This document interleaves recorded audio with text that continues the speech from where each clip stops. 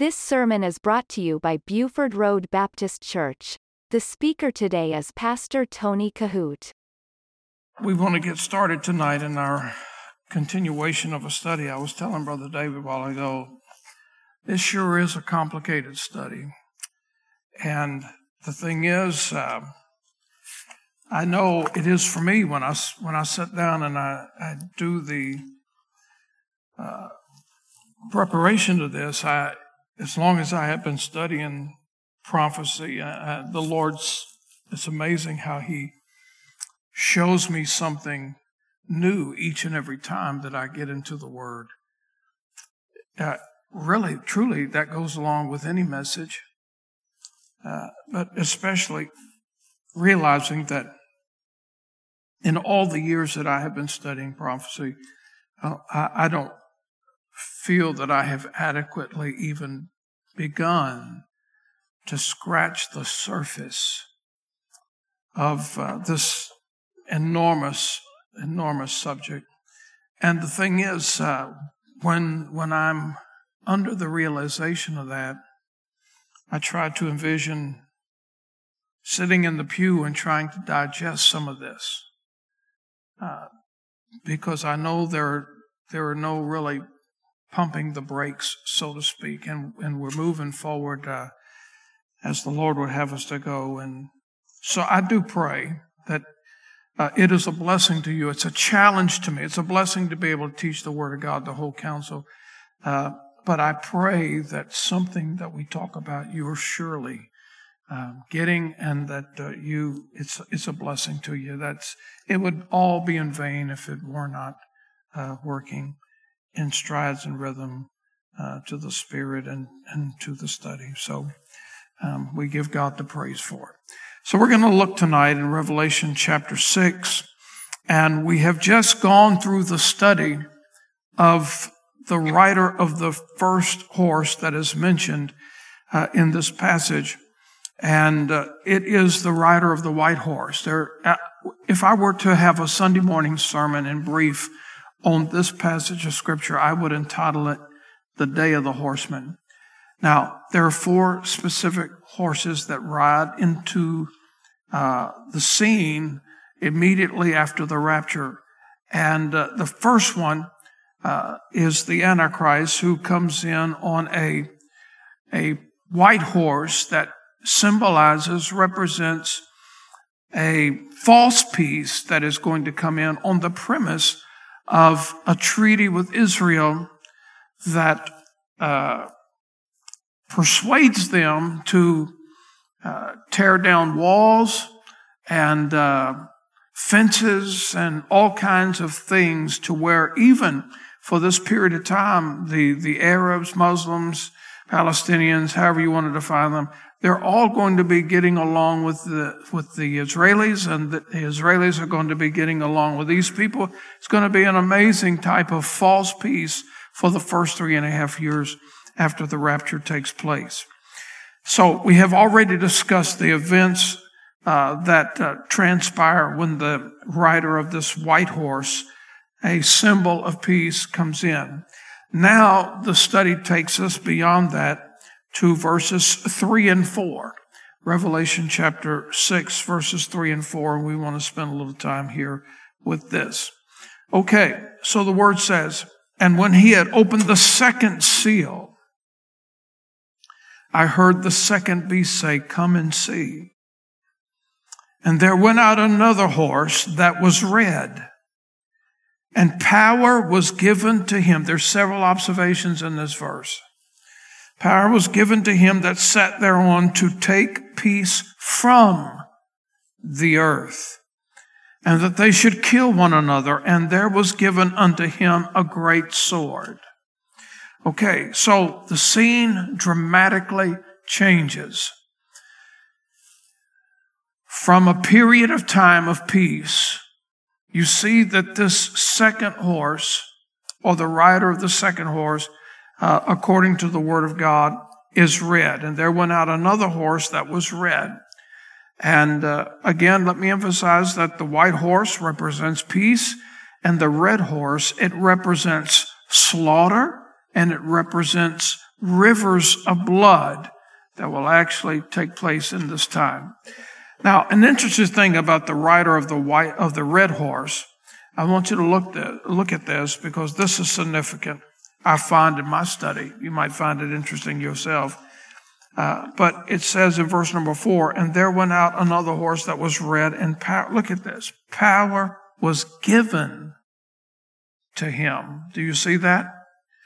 So, in times that we do not understand, and by the way, the church is not here at this particular time, you're just understanding prophecy as it unfolds.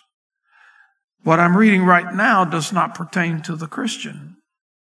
The trump of God is already sounded in chapter 4. The events of chapter 4 and 5, we're ushered into the presence of the Lord at the judgment seat. And so these events now are unfolding and transpiring on the earth. And sometimes, just like I was preaching a few Sundays ago, why does God allow, if he's in control, and why does God allow all of the trouble and the horrors in the world today? Well, God permits it. God permits it for a reason. He always works in the premise of his word, and he always does everything with a reason, a purpose. God never does anything without a purpose. And so the rider of this red horse, he comes in, he intentionally disrupts this false peace that he has made with Israel. And God permits the rider of this red horse to assume some power. And I want you to notice there's a passage of scripture here, if you want to make a notation in your Bible here, in Matthew chapter 28 and verse number 18, I want you to see this word. And Jesus came and spake unto them, saying, all power. This is important. Not just some power, not most of the power. But look at this. And Jesus came and spake unto them, saying, all power is given unto me in heaven and in earth. So when men obtain power, whether given by God or whether permitted by God, God has all power, which means this, that God is all powerful. That means that he's omnipotent. If there was any power greater than God or any power equal to God, then God would not be omnipotent. But because he's omnipotent, meaning all powerful, there is no power on earth or in heaven any greater than God. So we have to remember this. So, and this is hard to get, but it's part of the teaching. Whether it was permitted by God, given by Jesus, or whether or not God allowed a demon or devil to exercise power on the earth, according to the Word of God, power has to be given. No one can just become omnipotent greater than God. All power originates with God. And Jesus came and saying unto them, all power is given unto me in heaven and in earth. So, even let me give it to you this way. When Jesus was on trial, and we're studying now the 7 sayings of the cross, and we talked Sunday a little bit about how that he was tried illegally 6 times during the night. When he was experiencing one of those trials, Pilate asked Jesus a question. And as Pilate reminded Jesus that he was a very powerful individual, as Jesus was standing before him, that he had the power to release him or to crucify him. Do you remember that?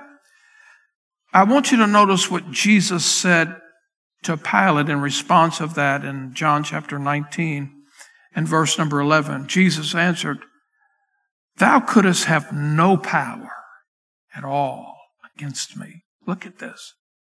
Except it were given thee from above. Therefore he that delivered me unto thee hath the greater sin. So listen, Jesus made it crystal clear, even to Pilate. Listen, you think you are some type of a tyrant and a bully, and you think that you have all the power. Jesus was setting the record straight. He was saying, listen, you have no power. You have no idea what you're talking about. And that's probably one of the thoughts that the songwriter had in mind when they wrote, he could have called 10,000 angels to destroy the world and set him free. He could have, as I mentioned Sunday in the message, when these Roman centurions were in the garden and Jesus asked, whom seek ye? And they said, Jesus of Nazareth. And they all fell backward. Jesus could have very easily stepped over every one of them. See, all power comes from God, whether given for God's purpose and glory in a wonderful, magnificent way. And we can see how he worked hand in hand with the Israelites in the Old Testament. Or whether God just permits things to happen. God could shut it down anytime he wanted to. But the point being tonight, that all power belongs to God. Now, so when we go back to verse number 4, this is a power that God permits the Antichrist to assume. Power, as you notice in the scripture, the word says here, and power was given to him. All right, and listen carefully. There's going to be a period of time where there's going to be peace and where there's going to be prosperity on the earth immediately following the rapture. It's going to last for 3.5 years. But there will soon come an interruption to all of that. And I believe this, that it's soon going to happen. The rapture of the church, I believe it's very soon going to happen. Now, when the rapture takes place and the peace goes and runs its course, it's going to be very noticeable to the earth that things are dramatically beginning to shift and to change. And again, the rider of the red horse, as we have already spent time talking about, he comes in with a bow and with not arrows. But according to this passage of scripture here, power is going to come with him, and he is going to assume he is going to have a great sword. And his purpose at this point in time is to take peace from the earth. Again, he comes in as a peacemaker. He comes in bringing peace to the earth, but soon that's going to be noticeably interrupted, and he's going to take peace. His mission is to take peace from the earth. And according to the word of God, blood is going to flow incredibly in a hostile way. Later on in Revelation, we'll see that it is actually, by the way, the Battle of Armageddon will take place in the valley of Jezreel. And Napoleon said that it was the greatest battlefield that he had ever seen on the earth. And according to the word of God, blood is going to flow 200 miles long, 10 miles wide, 6 feet deep. The word actually says up to the horse's bridle. So you can imagine the horrific bloodbath that's going to take place just by these descriptions in Revelation. Now, when you go back to Revelation 6, 3, and 4, this is obviously, and again, where the false peace ends. And let me say this about peace. We know that there's not going to be any real peace until Jesus sets his millennial kingdom up. But I want to back up a little bit, and I want you to think about this. God did offer the world peace at one time. And that's when the Prince of Peace was born in Bethlehem of Judea. But he was rejected by his own people. The word says he came unto his own, and his own received him not. He was rejected, and as Isaiah said, he would become a man of sorrows, acquainted with grief. So the Prince of Peace came. God did give this earth peace through the Prince of Peace. Obviously, you know how the story turns out. All right. Now, we move on from this to the next 3 seals, and it continues to manifest itself. The rider of the third horse. So we've talked about the white horse, the red horse. Now, the third horse is the black horse. Let's read this in Revelation chapter 6, verse 5 and 6. And when he had opened the third seal, I heard the third beast say, "Come and see." And beheld, and lo, a black horse. And he that sat on him had a pair of balances in his hand. And let's look at verse 6. And I heard a voice in the midst of the four beasts say, now this is interesting. I want to try my best to teach you something here, for you to get the idea of the gravity that's going to become very hostile in the tribulation. And I heard a voice in the midst of the four beasts say, look at this carefully, a measure of wheat. Maybe you've heard reference to this, and we'll try my best to explain it to you this evening. A measure of wheat for a penny, and 3 measures of barley for a penny. And see thou hurt not the oil and the wine. Now, I'm going to re-emphasize something in just a moment, but let me say this, that I know some tremendous Bible teachers and scholars in Revelation. And I have many different commentaries and books that people have written of good authorship through the years. And I can tell you that there are many that disagree with each other. And there are some topics in the subject that I agree with some of these profound and renowned writers of study, and there's some that I disagree with. So I agree with some and disagree. My point being is this, that not everybody has it right. I don't know if I have it all right. My point has always been this. If I am wrong in the prophecies of the tribulation, the millennium, and the eternal kingdom, it won't make me any more saved. And it surely won't make me lost. So people can disagree with all of this stuff from daylight to dark. And it has nothing to do with grace, eternal life. So I say all of that to say that we may never have it all right as far as this goes, but one thing we cannot err on, and that is the blood of Jesus Christ. We cannot err on that. It's the one-way ticket to heaven. Jesus said, I'm the way. All right, but I want you to look at this because this is a very controversial passage that we're reading, and I know a lot of good people that have very different opinions in their study about it. So I want us to look at this. The black horse, by the way, typically, universally, has always been known as the color of death. That's what it represents. It's a symbol of lamentation, or it's a symbol of mourning. And when this writer, the third writer, comes in riding the black horse, according to the word here, if you see it, he is holding a balance beam. It's like a scale.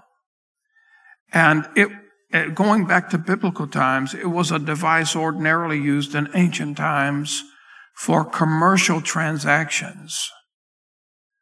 And so now we're reading about, in these particular passages, we're reading about great economical distress that's fallen on the earth as this writer comes in and things now dramatically change. And all of a sudden, John heard a voice saying, he's talking about a measure of wheat for a penny and 3 measures of barley for a penny. Now let me give you some of my own study from the past. A measure of wheat, look at this, was the quantity that when ground into flour, it would produce a small loaf of bread. All right, I want to say that again. This is important. Because here in chapter 6, and we start even getting more complicated in the breakdown of these scriptures, But a measure of wheat was the quantity that when ground into flour, it produced a small loaf of bread. Now, a penny back in the day that we're reading here, it was a Roman silver coin. And something interesting here, back in the day, this thing called a penny was equivalent to a day's wage. So don't get the idea now you're talking about the copper penny you have in your pocket. A penny back in the day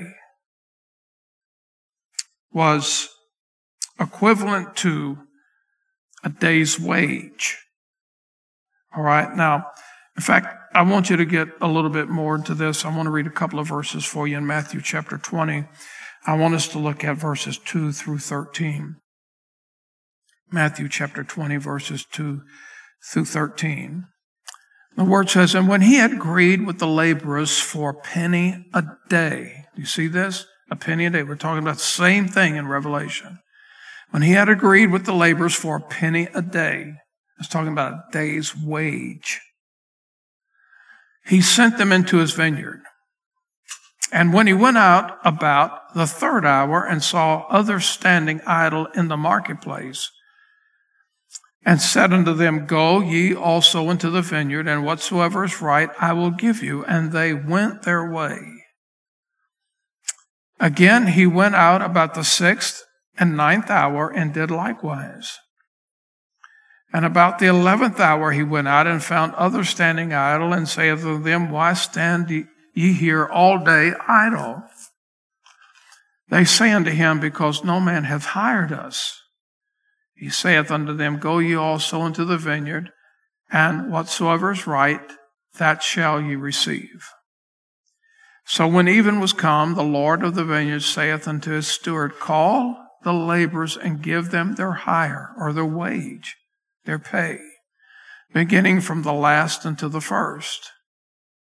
And when they came, that was hired about the 11th hour, they received every man a penny. A penny now for a day's wage. Verse 11. And when they had received it, they murmured against the goodman of the house, saying, these last have wrought but 1 hour, or worked 1 hour. And thou hast made them equal unto us, which have borne the burden and heat of the day. But he answered one of them and said, friend, I do thee no wrong. Dost not thou agree with me for a penny? That's talking about a day's wage. So, let me explain something to you. In the economy of and this is important to understand, in the economy of the first century, what we're talking about in these scriptures here was the equivalent, whether it be in Matthew, whether it be in Revelation, it was the equivalent of a day's wage. The salary for a day. Now think about that, all right? Now that's talking about the small loaf of bread. Now, barley, as it's mentioned in this scripture right here, let's reread it again in verse 6. And I heard a voice in the midst of the 4 beasts say, a measure of wheat, and we talked about the wheat for a penny. We've just read all of that. And 3 measures of barley for a penny.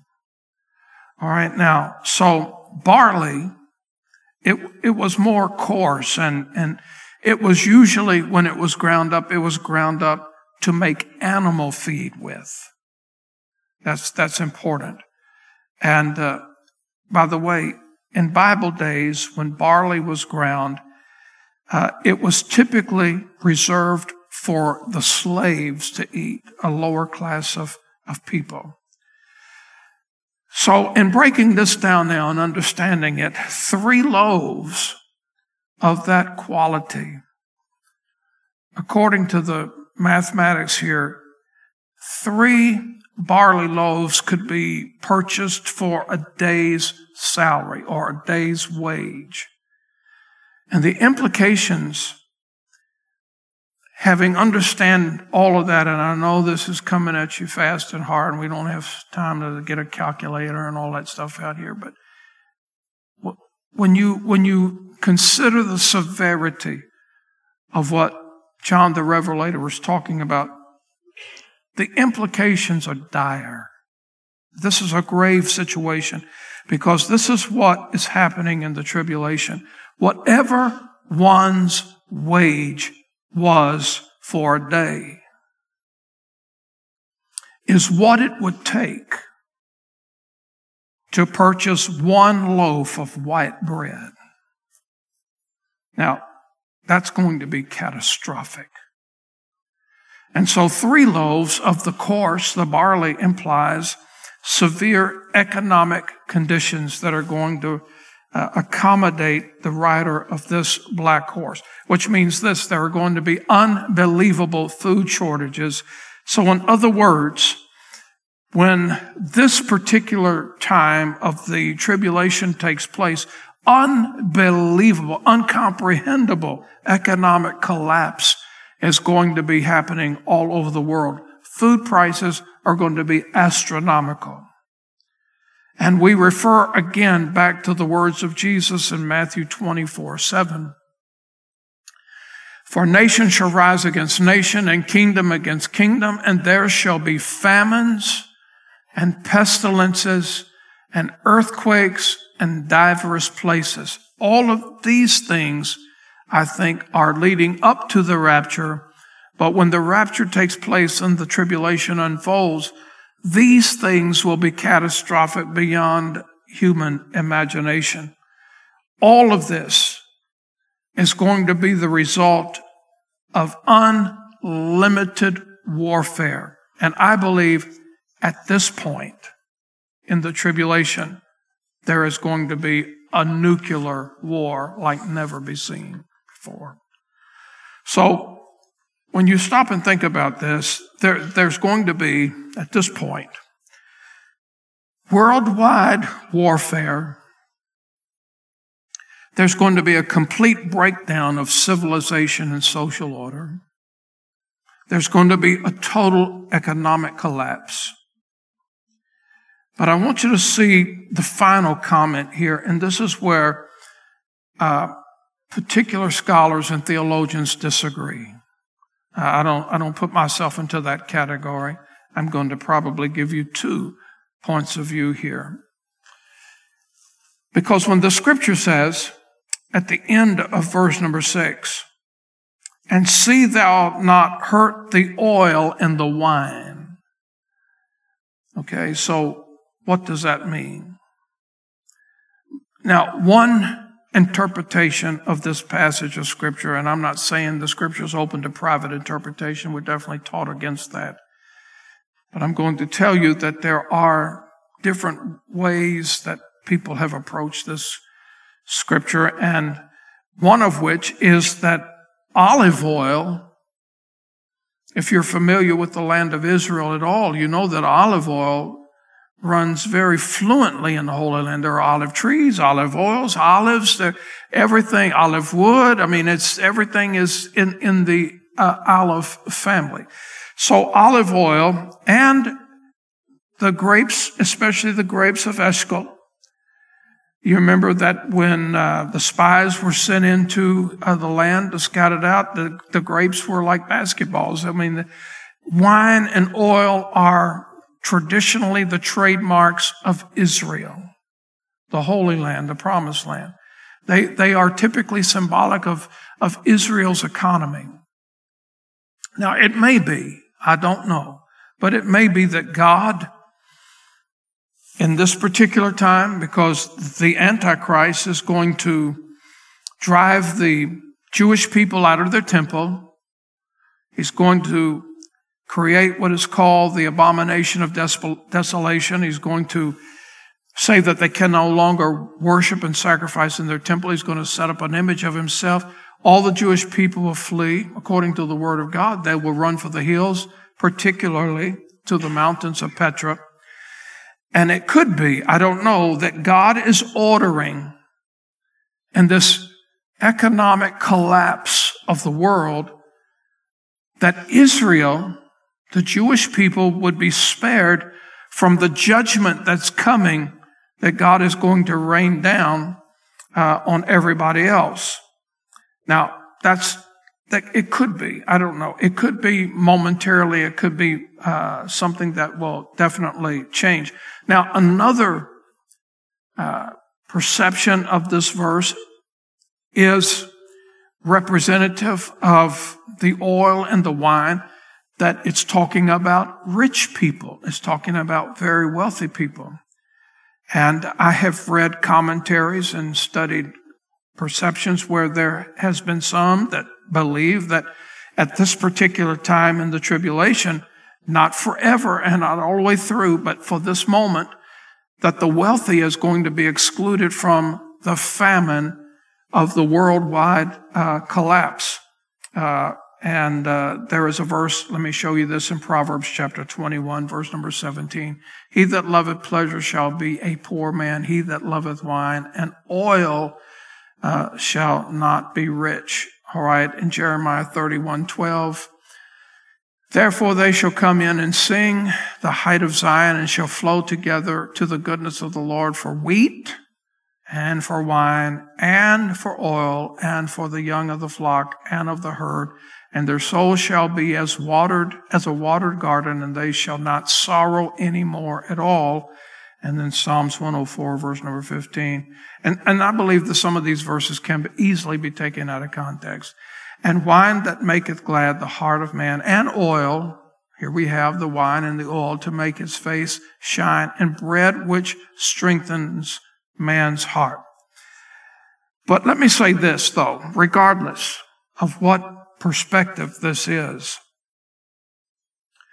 the judgment, the chastisement that is coming under this particular seal that the black horse produces, it's going to fall eventually on all classes of people, rich and poor. There's no escape from it.